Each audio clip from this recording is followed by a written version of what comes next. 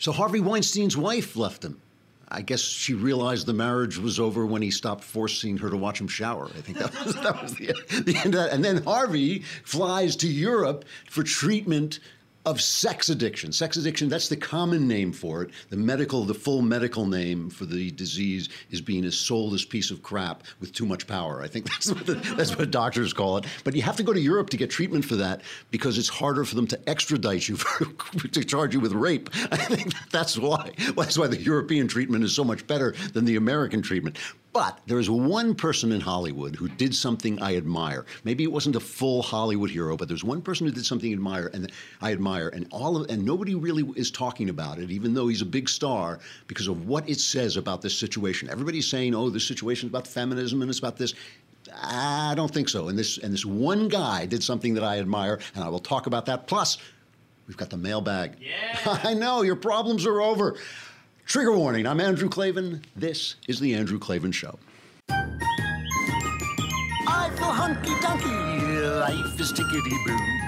Birds are winging, also singing hunky-dunky-doo. Ship-shape, tipsy-topsy, the world is zippity-zing. It's a wonderful day, hurrah, hooray! It makes me want to sing. Oh, hurrah, hooray! Oh, hooray, hurrah! All right, we got a lot to talk about. The mailbag is going to be the second part of the show, so you will, if you're watching on Facebook and YouTube, you will have to come over to thedailywire.com and you can listen to it, or you could subscribe for a lousy $10 a month, and you could watch the whole thing on the website without being cast out into the exterior darkness.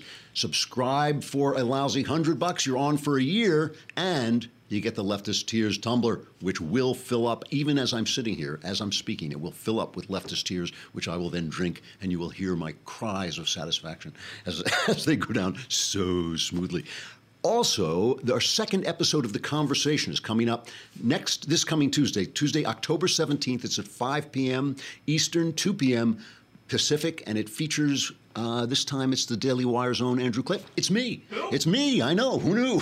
It's like I will be there with the beautiful Alicia Krause, and I will explain all the mysteries of the universe, as I so often do. You know, anybody who catches the show now know there are fewer mysteries of the universe for me to explain, but anybody can watch it. You go on the Daily Wire Facebook page or YouTube channel and you can watch, but only subscribers can ask the questions. So you either have to wait hoping someone will ask your question that will solve your problem, or you can come on and ask me right away, and I will, answers like the mailbag, answers guaranteed 100% correct. What else? Another Kingdom is coming, Friday the 13th. Me and Michael Knowles doing a fictional podcast that will not be here. That will be on the Ricochet site. That's 2 days, I know. Friday the 13th. Man. It's happening. It's all happening. We hope. I mean, like I said, Satan has been plotting against this thing. Now, I would like to go on with the rest of the show, but I have to run to the post office.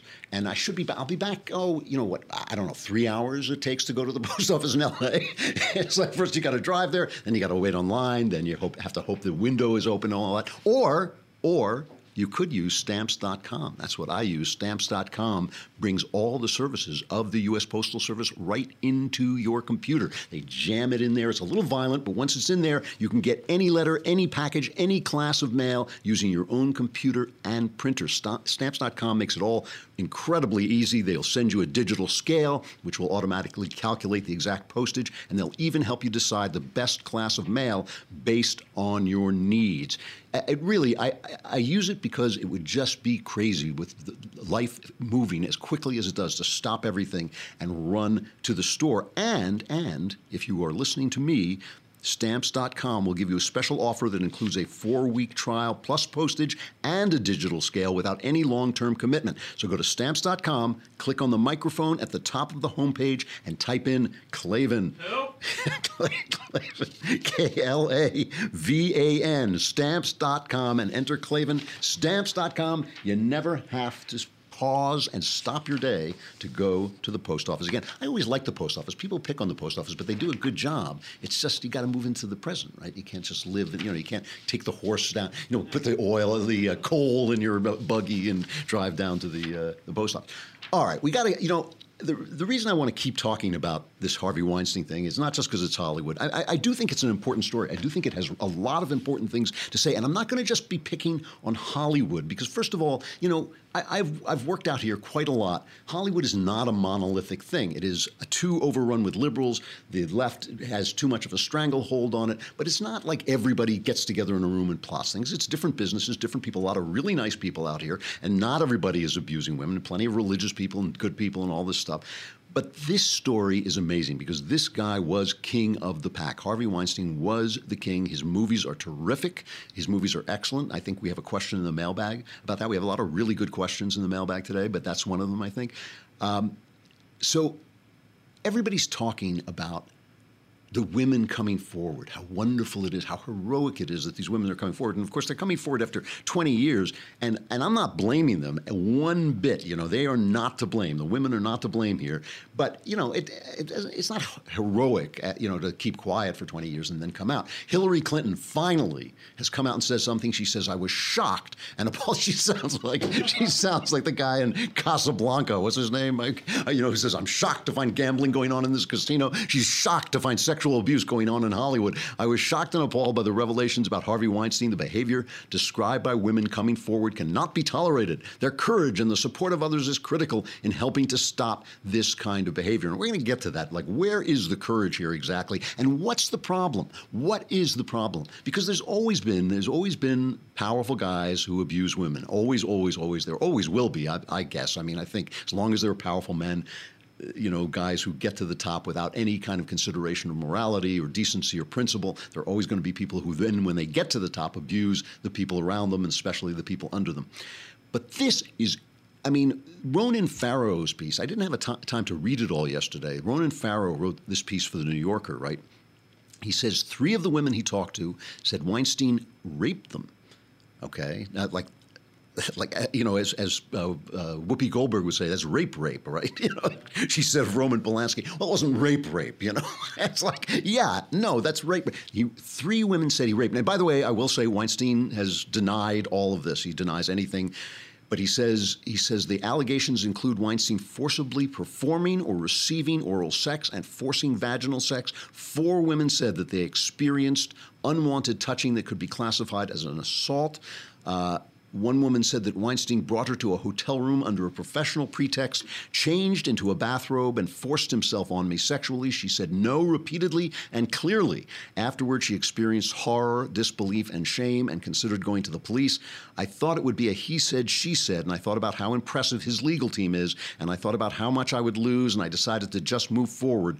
The woman continued to have professional contact with Weinstein after the alleged rape and acknowledged that subsequent communications between them might suggest a normal working relationship. I was in a vulnerable position and I needed my job. It just increases my shame and my guilt. And, I just want to be clear because I am going to talk about the fact that, I think when you've kept quiet and now you come forward, I think that's a good thing. It's a positive thing. And, nothing but praise for the women who are coming forward and speaking out. But it doesn't rank as heroism to me because, of course, all this time went by. But I just want to make it really clear that I totally understand what it means to need a job and not be able to speak out and to be up against this guy's a monolith. He is, got a legal team. He's litigious. He's happy to sue you. He's happy to threaten to sue you. But just for all the people, I think it was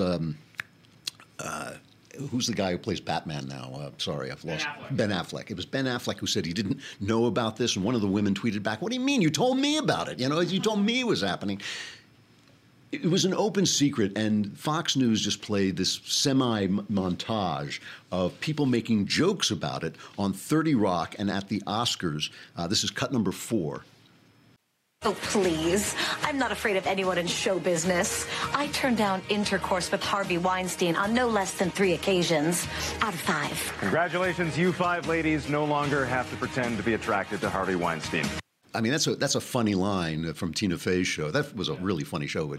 Yeah, so I turned him down 3 times out of 5, but it does suggest that they knew what was going on. The one on the Oscars is a little more unclear because Harvey Weinstein was this gnome-like figure. He's not an attractive man at all. He's a horrible, burly, ugly guy. But so you might have made that joke about any powerful guy. But the point is, this was covered up. Ronan Farrow, the guy who writes the New Yorker piece, works for NBC. He's he's a whatever they call him, a contributor to NBC. He's on with Rachel Maddow, and he doesn't want to bite the hand that feeds him. And he starts out by saying, well, I don't want to say why NBC. She says to him, why didn't you bring this to NBC? And he says, well, I don't want to say anything bad about it. But listen, as the interview goes on, Farrow will not back down, and he won't, cover up the fact NBC potted the story. Listen to this. Over many years, many news organizations have circled this story and faced a great deal of pressure in doing so. And there are now reports emerging publicly about the kinds of pressure that news organizations face in this. And that is real. In the course of this reporting, I was threatened with a lawsuit personally by Mr. Weinstein. And, we've already seen that the Times has been publicly threatened with a suit. I don't want to describe any suits leveled at other organizations that I work with, but certainly this is a considerable amount of pressure that outlets get as well. And NBC says that, the story wasn't publishable, that it wasn't ready to go by the time that you brought it to them. But obviously it's ready to go by the time you got it into the New Yorker.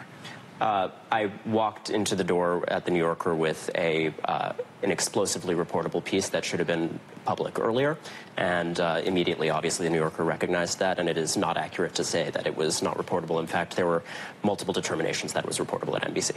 Wow. Wow. That's like an explosively reportable piece. And the New Yorker grabbed it, he says, but he had obviously gone to NBC with it first, who obviously want to go be on TV instead of in the New Yorker, which nobody reads. And, unless it has a piece like this in it, they turned him down. And when he didn't want to say it at first, but when Rachel Maddow says, they're saying it wasn't reportable, the story wasn't any good, he called BS on him. So this obviously happened at the Times, that the woman wrote that it happened at the New York Times. It obviously was happening everywhere. And remember, Weinstein assaulted a reporter in front of other reporters, and it didn't make the news. This stuff was happening all the time. And the reason I'm bringing this up is because as far as the women go, as the victims go, this plays into it, What do you do if they're not going to print the story? If you're going to go up against this powerful guy who has a lot of power over you, power not just if you happen to be working for him, but power to ruin your life, power to make phone calls to your agent, power to, tell people not to hire you. You can be turned off in this town like that by a couple of phone calls if they just say don't. If Harvey Weinstein calls and says, look, this woman's trouble, don't hire her, she's not going to get hired. And if the press is protecting you, and not just the press, here's Barack Obama finally came out and made a statement, typical mealy-mouthed, mushy statement from Barack Obama. Michelle and I have been disgusted by the recent reports about Harvey Weinstein. Any man and he put this statement out, he didn't come out and say it. Any man who demeans and degrades women in such fashion needs to be condemned and held accountable regardless of wealth or status.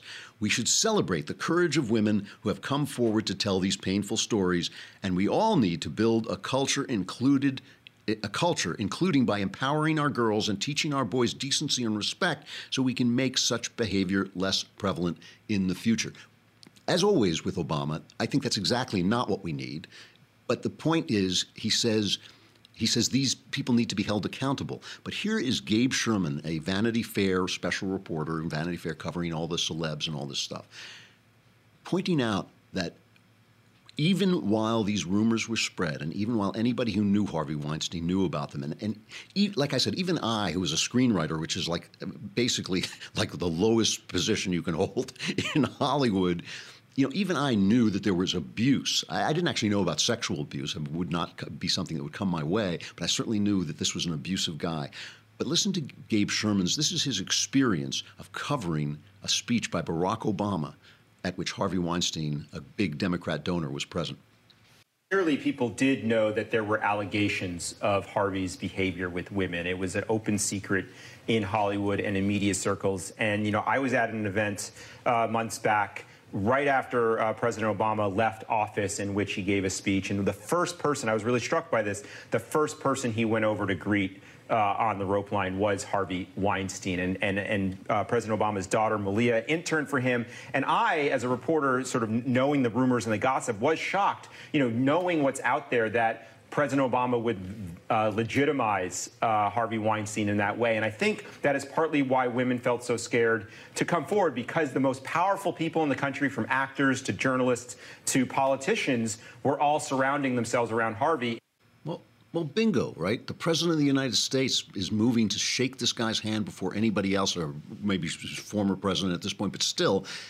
And you're a woman who maybe is not famous, maybe is just, or maybe even is famous, and knows that you can be cut down. Why would, how are you supposed to overcome that? I do not see, I'm not calling these women heroes because I feel like it all happened so late. Heroic would have been blowing the whistle and gotten really taking the heat from him. It was only when his power started to ebb that people came out with this stuff. But they're certainly not, they're not to blame. They're not in any way to blame. And it was what Obama said about what we need to empower our girls and teach our boys decency and respect. I don't think that's what we need at all, because the men are key here. And that's why I wanted to point out one guy who at least did something. He didn't do enough, but he at least did something. Before we get to that, I have to talk about Policy Genius, because nobody wants to talk about life insurance. You don't want to talk about life insurance. When you talk about life insurance, you think about why you need life insurance, and nobody wants to think about why you need life insurance, but you do. You need life insurance because you need to take care of the people around you if something happens, not just your kids and your spouse, but also your parents if they're getting old and if you're not around to take care of them, there's got to be some money. But the problem is it's boring and it's hard to find, and you just want to go and grab the first thing. But you can save a lot of money if you compare prices, and that's what they do at Policy Genius. PolicyGenius.com is a place you can go to learn about life insurance, and you can compare quotes from America's top providers, and you can save up to 40% on your policy, which over time is a lot of money. It sounds crazy, but that has never existed before. Policy Genius has placed over $5 billion in life insurance. They have a simple, user-friendly website that helps you work out exactly which policy is right for you and finds you the best place. It takes 5 minutes to apply for a quote, which is nothing. And then you get to compare the quotes just like you would with an airplane or a trip or anything like that. If you've been putting off life insurance, or you want to make sure the insurance you have is right for you, check out PolicyGenius.com. Today, you can save up to 40% just by comparing policies. The quotes are free, there's no sales pressure, and zero hassle. That's a big deal when you're dealing with life insurance, because you can have these guys coming through your phone. There's no sales pressure and zero hassle. PolicyGenius.com. It's life insurance for the 21st century. Too many people, especially young people, go without life insurance because they think nothing's going to ever happen to them. But eventually you're going to need it, and it's a good thing to get early on. All right, should we break? I guess we should break from Facebook and YouTube. The mailbag is coming up, but you got to come over to thedailywire.com to hear it. Or you can subscribe for a lousy $10 a month. Then you can be in the mailbag, ask your questions, and all your problems will be solved. Come on over to thedailywire.com.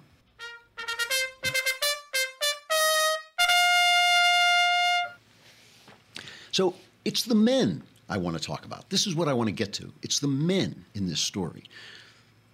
Here's from The Guardian, all right, because this is happening now. Meryl Streep, Judi Dench, Kate Winslet, and dozens of other women in Hollywood, this is from the left-wing Guardian, right, have condemned the producer Harvey Weinstein amid a growing number of sexual harassment allegations. Most high-profile men in the industry, however, have remained silent. I mean, this, when these sexual stories come out, everybody likes to make them political and say, Bill Clinton, he's on the left, Roger Ailes, he's on the right, and all that stuff. And I'm trying not to do that, because I don't think look, the left is a little bit more sanctimonious about sexual relations, and they're the feminists, and they're the women's friends and all that stuff. So it is a little bit what's the word? Ironic, that when it happens on the left, it's a little, just like they accuse us of hypocrisy when some religious guy, is found in a Motel 6 with, like his male masseur. I think we feel a little bit about this. But my problem here, the leftism that I have a problem here with, is feminism, because I think feminism, like every other leftist policy, accomplishes the exact opposite of what it says it's going to do. And what bothers me about the right is we're so busy being gleeful about the failures of the left that we actually adopt their values when we do it. So what we say is like, ha, you call yourself a feminist, but now these women are being abused. That's not what I'm saying at all. Feminism to me is a contributing factor to the crime, and I will explain how in just a minute. But let me finish this. The Guardian contacted more than 20 male actors and directors who have worked with the movie mogul over the years, some of whom have projects with Weinstein. All of them declined to comment or did not respond to inquiries about the accusations that the producer sexually harassed women over a period of nearly 3 decades. Listen to this. The list of industry figures thus far remaining silent includes a number of male directors, such as the Oscar-nominated Quentin Tarantino and David Russell, Silver Linings Playbook, who have both made numerous movies with Weinstein. The liberal filmmaker Michael Moore, currently working with Weinstein on a documentary about Donald Trump. This is a more pro-Donald Trump documentary. Yeah, I made that up. All right. He also did not respond. Moore did not respond to a request for comment. To some, the glaring silence from the men of Hollywood reflects a broader culture of misogyny in the entertainment business, boosted by enablers who looked the other way or ignored the rumors allowing the Weinstein accusations to remain an open secret for years. But it's not misogyny. It's feminism. Now, let me be clear that before feminism, plenty of powerful men abused women. After feminism, and in the future, plenty of powerful men will abuse women. But what does feminism condemn in men? It condemns our superior strength being used as a protective guard for women. And that is why my one hero in this story, the one person I like in this story, is Brad freaking Pitt. Brad Pitt, okay? Here's the story from the New York Times. When Gwyneth Paltrow was 22 years old, she got a role that would take her from actress to star. The film producer Harvey Weinstein hired her for the lead in the Jane Austen adaptation, Emma. Great movie, and she is absolutely, I mean, I always thought that Gwyneth Paltrow, she's kind of my type. I've always loved Grace Kelly, Peggy Lipton. Gwyneth Paltrow I always thought was the most beautiful woman I'd ever seen. I think my wife is kind of this long, lean blonde, you know, and I think I just like long, lean blondes. Before shooting began, Harvey summoned Gwyneth Paltrow to his suite at the Peninsula Beverly Hills Hotel, where I've been many times, for a work meeting that began uneventfully. It ended with Mr. Weinstein placing his hands on her and suggesting they head to the bedroom for massages. She says, I was a kid, I was signed up, I was petrified, she said in an interview, publicly disclosing that she was sexually harassed by the man who ignited her career and later helped her win an Academy Award in Shakespeare in Love. And by the way, she says just CAA, you know, her agency, they just sent over your schedule for today. Here are your business meetings. And one of them was this meeting. So like she had no reason to be suspicious or anything like this. When Mr. Weinstein tried to massage her and invited her into the bedroom, she immediately left. And she remembers feeling stunned as she drove away. I thought you were my Uncle Harvey, she recalled thinking, explaining that she had seen Harvey Weinstein as a mentor, as you would. She told Brad Pitt about the episode. And Pitt, God love him. God, thankfully, we can say something good about somebody in Hollywood. Brad Pitt approached Mr. Weinstein at a theater premiere. And we have an actual video of what he said to him. I'm gonna give you something you can't take off.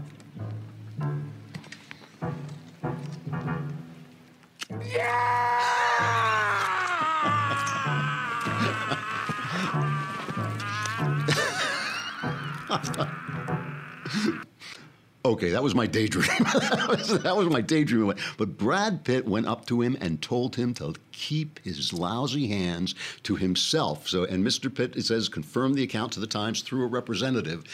He gave it to him, apparently, because then Weinstein calls up Paltrow, because he's too much of a wuss to take on Pitt, right? He calls up Paltrow and berates her for discussing the episode.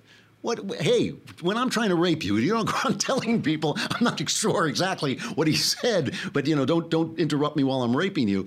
She said she also told a few friends, family members, and her agent. He screamed at me for a long time, Paltrow said, and she once again feared she could lose the role in Emma. It was brutal, but she stood her ground, she said, and insisted that he put the relationship back on a professional footing. And Paltrow went on to she became known as the First Lady of Miramax because she was in all these independent films, and she was in Shakespeare in Love, one of my favorite movies, just an absolutely beautiful movie in which she is beautiful beyond words, as far as I'm concerned. But good for Brad Pitt, he acted like a man. I mean, what we need is more guys who feel that when this happens, it's their job to stop it. And the people, and they don't want to talk about it because it's unfeminist. And I am so anti-feminist, and I'm so anti-right-wingers who start to accuse the left of, oh, you know, you betrayed feminism. Screw feminism. You betrayed decency. You betrayed humanity. I hate feminism because it does this to men. It takes away from men. It's hard to be a man. It's hard to get it right. It's hard to be required to stand up for women. It's hard to be required to stand up for yourself and do the right thing on principle.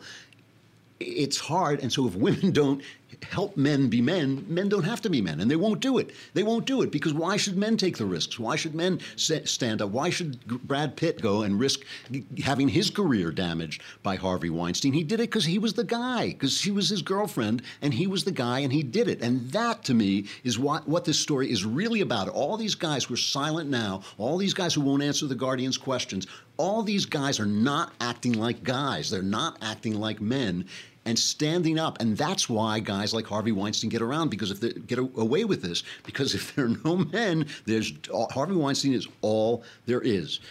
All right. Now, I just want to finish talking about, before I go on to the mailbag, I just want to say that this is a moment when Hollywood as an industry is being exposed. And Roger Simon, my pal Roger Simon, writes over at PJ Media. He's an Oscar nominated. I don't think he won, but he was definitely nominated for his screenwriting. Really good writer. And he wrote a piece today saying this is the moment for right-wing investors to start to get into the popular culture, to start to buy into the popular culture, when the people can see that the left-wing structure that lectures and hectors them every day from their TV screen at night, that it's rotten. It's rotten to the core. This is the time for the right to get in. And Donald Trump, again, God love the guy. I have all these problems with Donald Trump, but he does some really good things. He has proved that if you stand up, like he stood up to the NFL, you can win. The National Football League is now saying it will consider requiring all of its personnel to stand for the national anthem. Trump is winning. It's a move that could diffuse the dispute with President Donald Trump, but create a showdown with players over their right to protest. But the thing is, you know, a woman at ESPN, Jamal Hill, she got suspended because she told people to boycott advertisers if they left the NFL. Michael Wilbon, also an ESPN commentator, accused the owner of the Dallas Cowboys, who said he would fire people. He would take people off the field if they didn't salute the flag, if they didn't stand up for the flag. And so Wilbon went on radio, and he called it it's a plantation mentality. They're pulling the race card. But listen to what he says. I use the phrase plantation mentality. So let me repeat it, because that's what it comes off as. I don't care if Jerry Jones comes back and criticizes me, or Fox News, or anybody else. There needs to be open discussion, and sometimes it's harsh. Yeah. And I don't have my bosses tell me what to say, meaning my producers at PTI. I don't have anybody at Bristol tell me what to say, and I'm not waiting for it. I'm not sitting by the phone waiting for area code 860. It's just for you and Todd. See, this is the typical leftist thing. We need to have a discussion, an open discussion. As if we have talked about anything else in this country for the last 50 years, but certainly for the last 3 months, we've had an open discussion. You're losing the discussion. That's the problem. It's not that we're not having an open discussion. This discussion couldn't be any more open. The president is tweeting about it. How open a discussion do you want? You're losing the discussion. They are losing the culture. And it's time for us to make a move. This is the time. And Trump, he's a guy, I got a lot of problems with him. A lot of his politics, sometimes the things he does make me crazy, but he is leading the way. He's showing all these people, all these intellectuals who just want to talk about ideas and all this stuff. He's showing them there's something more important. There's a passion and a love of country and a kind of visceral attachment to our traditions and our way of life that you have to make this stuff work. And part of that comes through the culture. And I think with Hollywood being exposed as being as hypocritical as it is, with the NFL being exposed as being completely vulnerable to the audience because they thought they were so big no one could touch them.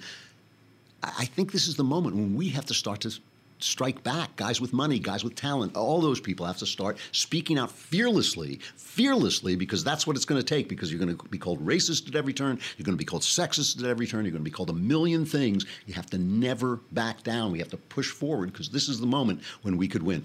The mailbag. I love her.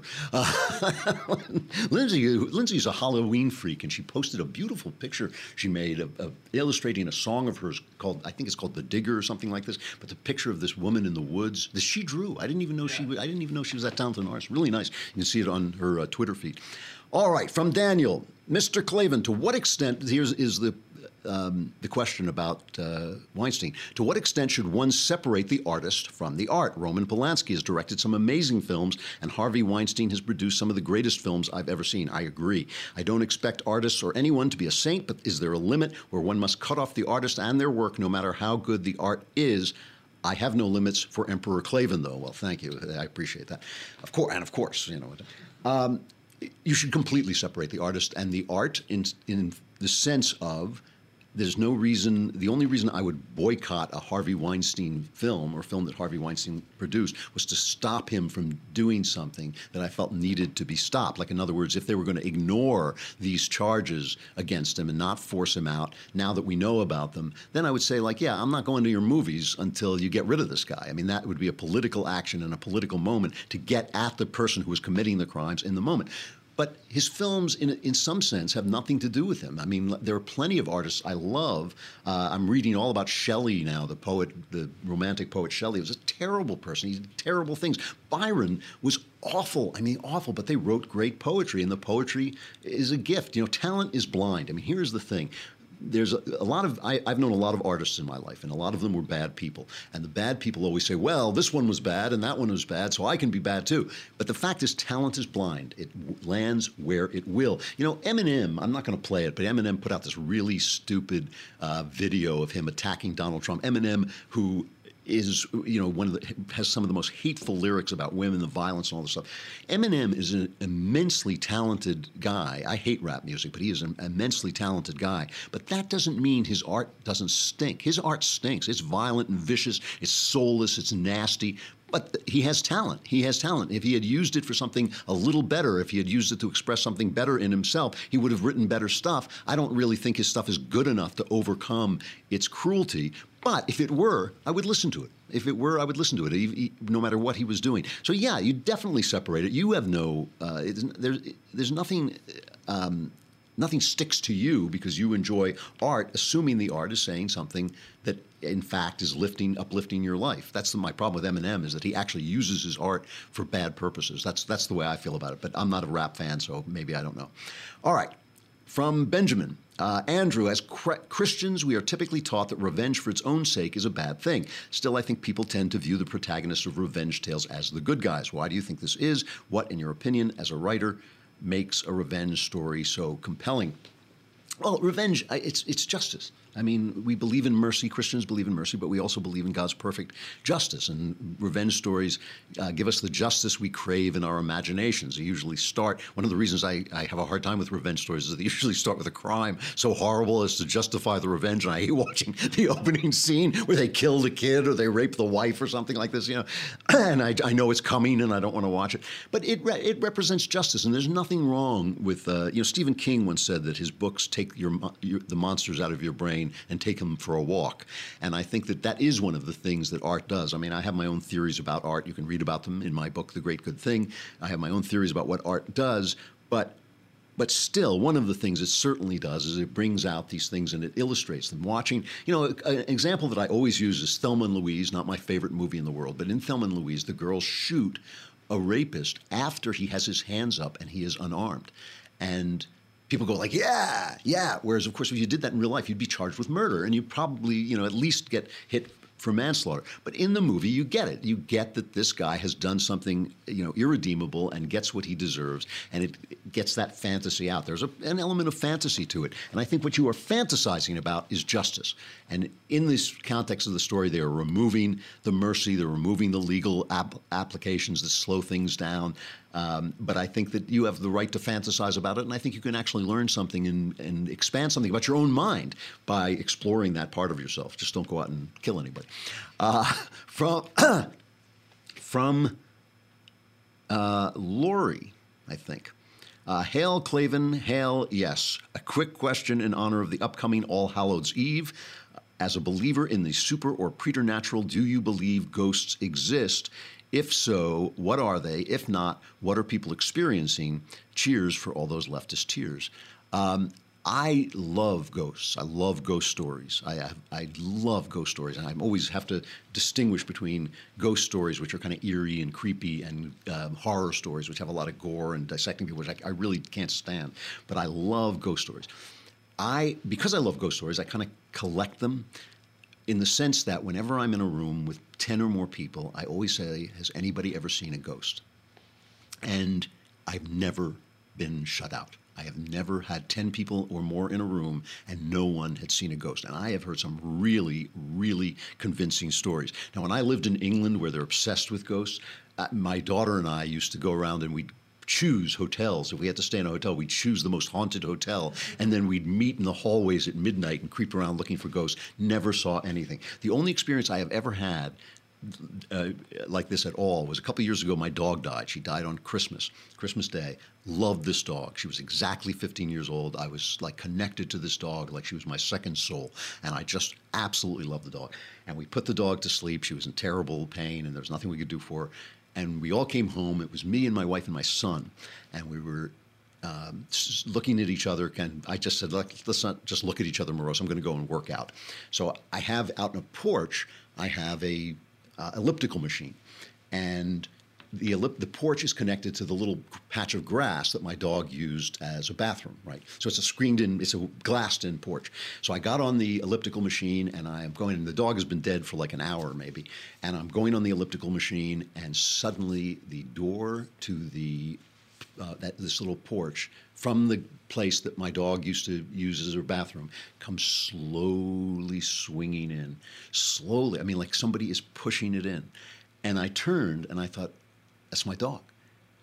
And the door stayed open for about a minute, and then it slowly swung closed again. And that's never happened before. It's never happened since. I have no idea what it was. I have sensed her presence once. We used to have a joke about my dog, that she was very spiritual. And we'd always, one of those family jokes where you always say the same thing over and over again. We'd say, dog is God spelled backwards. So I was surprised. But, so you asked me the question, do I believe ghosts exist? And I kind of do. Let me put it to you this way. The evidence that I have collected favors ghosts existing. I do believe if they exist that they are the spirits of the dead. And I think that, why they get caught here, I have no idea. Whether they come and go or actually are trapped in some kind of limbo, I have no idea. I just have heard so many, the stories I've heard have been from rational people, and they have been incredibly vivid. I mean, some of them are like, I heard a voice. Like that story I just told you. You could say, the wind blew the door in or whatever. Some could be explained, but some of them have been out of like a Christmas Carol with like invisible people and things like that. And just like, I've just heard enough to make me think that there's something there. That's all I would say. There was one here I wanted to... There are a couple of ones. Geez, I'm running out of time, but there are a couple I still want to answer. I've heard you mention in interviews, this is from George, I've heard you mention in interviews, most recently the Rubin Report, that you used to be pro-choice. Then you say you lost an argument with someone and changed your opinion to pro-life. What was the person's argument that so influenced you? I engage with pro-choicers frequently, but I doubt that my arguments have changed anyone's mind. I realize that whatever caused you to rethink your position will not necessarily persuade someone else, but I'm wondering if there is a case I have not made. Well, first of all, it had to do with the guy I was arguing with, one of my oldest friends, but at the time he was not one of my oldest friends because I wasn't old enough to have oldest friends. And he was a guy I really, as today, like and trust and admire. I admire his intelligence. He's always had very honest, open arguments with me. He was a devout Catholic, and he didn't jump on me. He didn't scream at me, It was a very civilized argument that went into the long hours, and I'm a good arguer when I'm allowed to speak and debate, but I felt I lost the argument, fair and square. I mean, I felt I lost the argument. And the thing that I think most impressed me was when I made the argument that it's just patch of cells, a bunch of cells. He very quietly laid out that this is a unique blueprint, at least for an individual, and if left alone, it will develop into a full human being. And that's not true before, because he could, he's a devout Catholic. He doesn't believe in birth control, which I do believe in very deeply.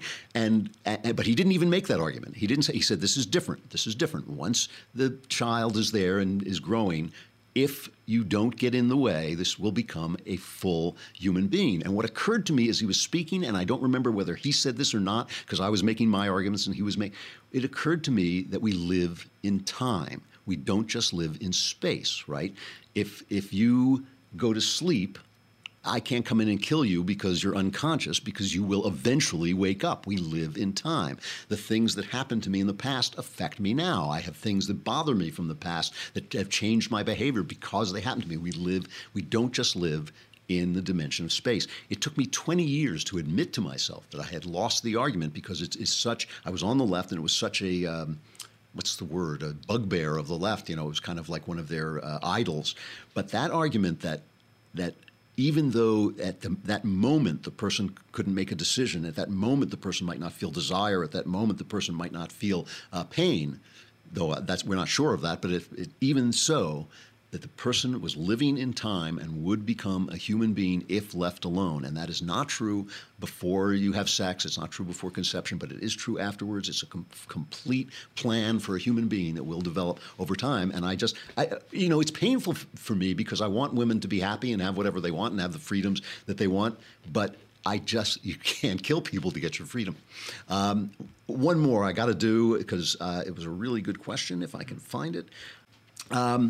From Leland. Dear Sir Clavin of Los Angeles, I've had a crush on this girl for quite some time. I only call it that because she's the first person I thought of on a non-physical basis. We men often think about assets of the body before anything else, but she was different. The only issue is that my best friend got to her first. So now, while I'm still close to both of them, whenever I see them both, I feel something bitter boiling inside. I don't believe this is envy, as I have no desire to interfere with them. Any thoughts? Yes, I do have thoughts on this. First of all, I question your description that your best friend got to her first. What sounds to me is like your best friend and the girl that you have a crush on or are in love with fell in love. They started a relationship. Whether he got there first or not, this seems to be the relationship that she wants to have. So you are in a situation where your best friend and the girl you love are together. That is a painful situation. So what you are feeling is pain.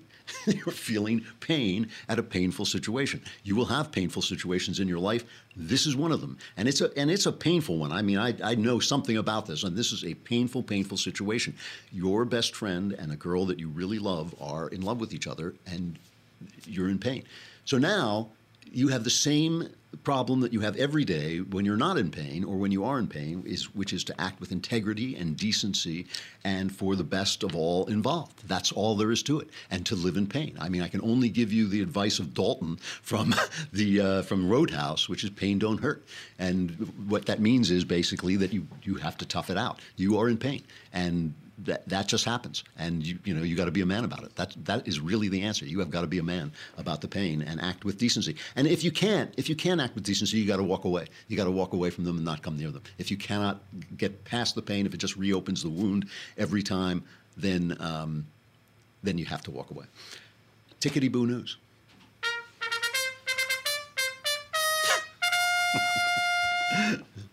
You know, when we play the other one from the Sexual Follies, I don't get to see me dancing, but it is now me dancing. Yeah, you got to put that up there so I can see it. It's not fair that the audience gets entertained, and I'm not. I'm here to be entertained. I want to be entertained. So Tickety Boo News is not happy news. It's a news about how to read the newspaper, and there was this how to read the news basically, and how to not get swept up in their craziness. There's a picture, an article by Yoni Applebaum in the Atlantic Monthly. Is the American idea doomed? And he comes out with a lot of bad news. He says, America no longer serves as a model for the world as it once did. Its influence is receding. At home, critics on the left reject the notion that the U.S. has a special role to play. On the right, nationalists push to define American identity around culture, not principles. Is the American idea obsolete. And he goes on to say, to some extent, America is a victim of its own success. It's spread to other nations. The American ideas spread to other nations has left America less distinctive than it once was. It's also failed to live up to its own ideals. Recent reports rank the U.S. 28th out of 35 developed countries in the percentage of adults who vote, and 32nd in income equality. Its rates of intergenerational economic mobility are among the lowest in the developed world. On opportunity, too, the United States now falls short. It's no surprise that younger Americans have lost faith in a system that no longer seems to deliver on its promises. Around the globe, those who dislike the American ideas about democracy now outnumber those who favor them. All of this has left many Americans feeling disoriented. Their faith that their nation has something distinctive to offer the world has been shaken. On the left, many have gravitated toward a strange sort of universalism, focusing on America's flaws while admiring other nations' virtues. They decry nationalism and covet open borders, imagining a world in which ideas can prevail without nations to champion them. Many on the right now doubt that America is a land defined by a distinctive idea at all. President Donald Trump's rhetoric is curiously devoid of references to a common civic creed. He promotes instead a more generic nationalism, one defined like any nation's by culture and borders and narrow interests and enemies. Both of these visions are corrosive, although not equally. And then he goes on to bash Trump. Here's what I want to say about this. I agree with him that the left's idea that ideas just somehow float in the that common sense is going to make us all decent and free, and that it just kind of lands on us like the gentle rain from heaven. This idea that it's not America, it's not the people who fought and died, it's not our history that goes into it is absurd.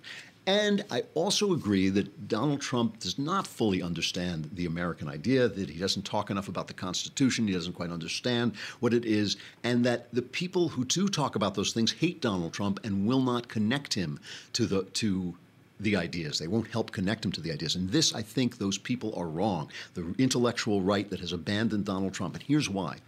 It has to do with Edmund Burke, okay? Edmund Burke was like kind of the founder of conservatism, and Edmund Burke was a parliamentarian in England, and he recognized the American Revolution and he supported it, but he attacked the French Revolution. I just now reread, just a couple of months ago, I reread his remarks about the revolution, his whole book about the revolution in France and why he thinks it's wrong. And why he understood that the American Revolution was good and the French Revolution was bad has to do with the idea of tradition.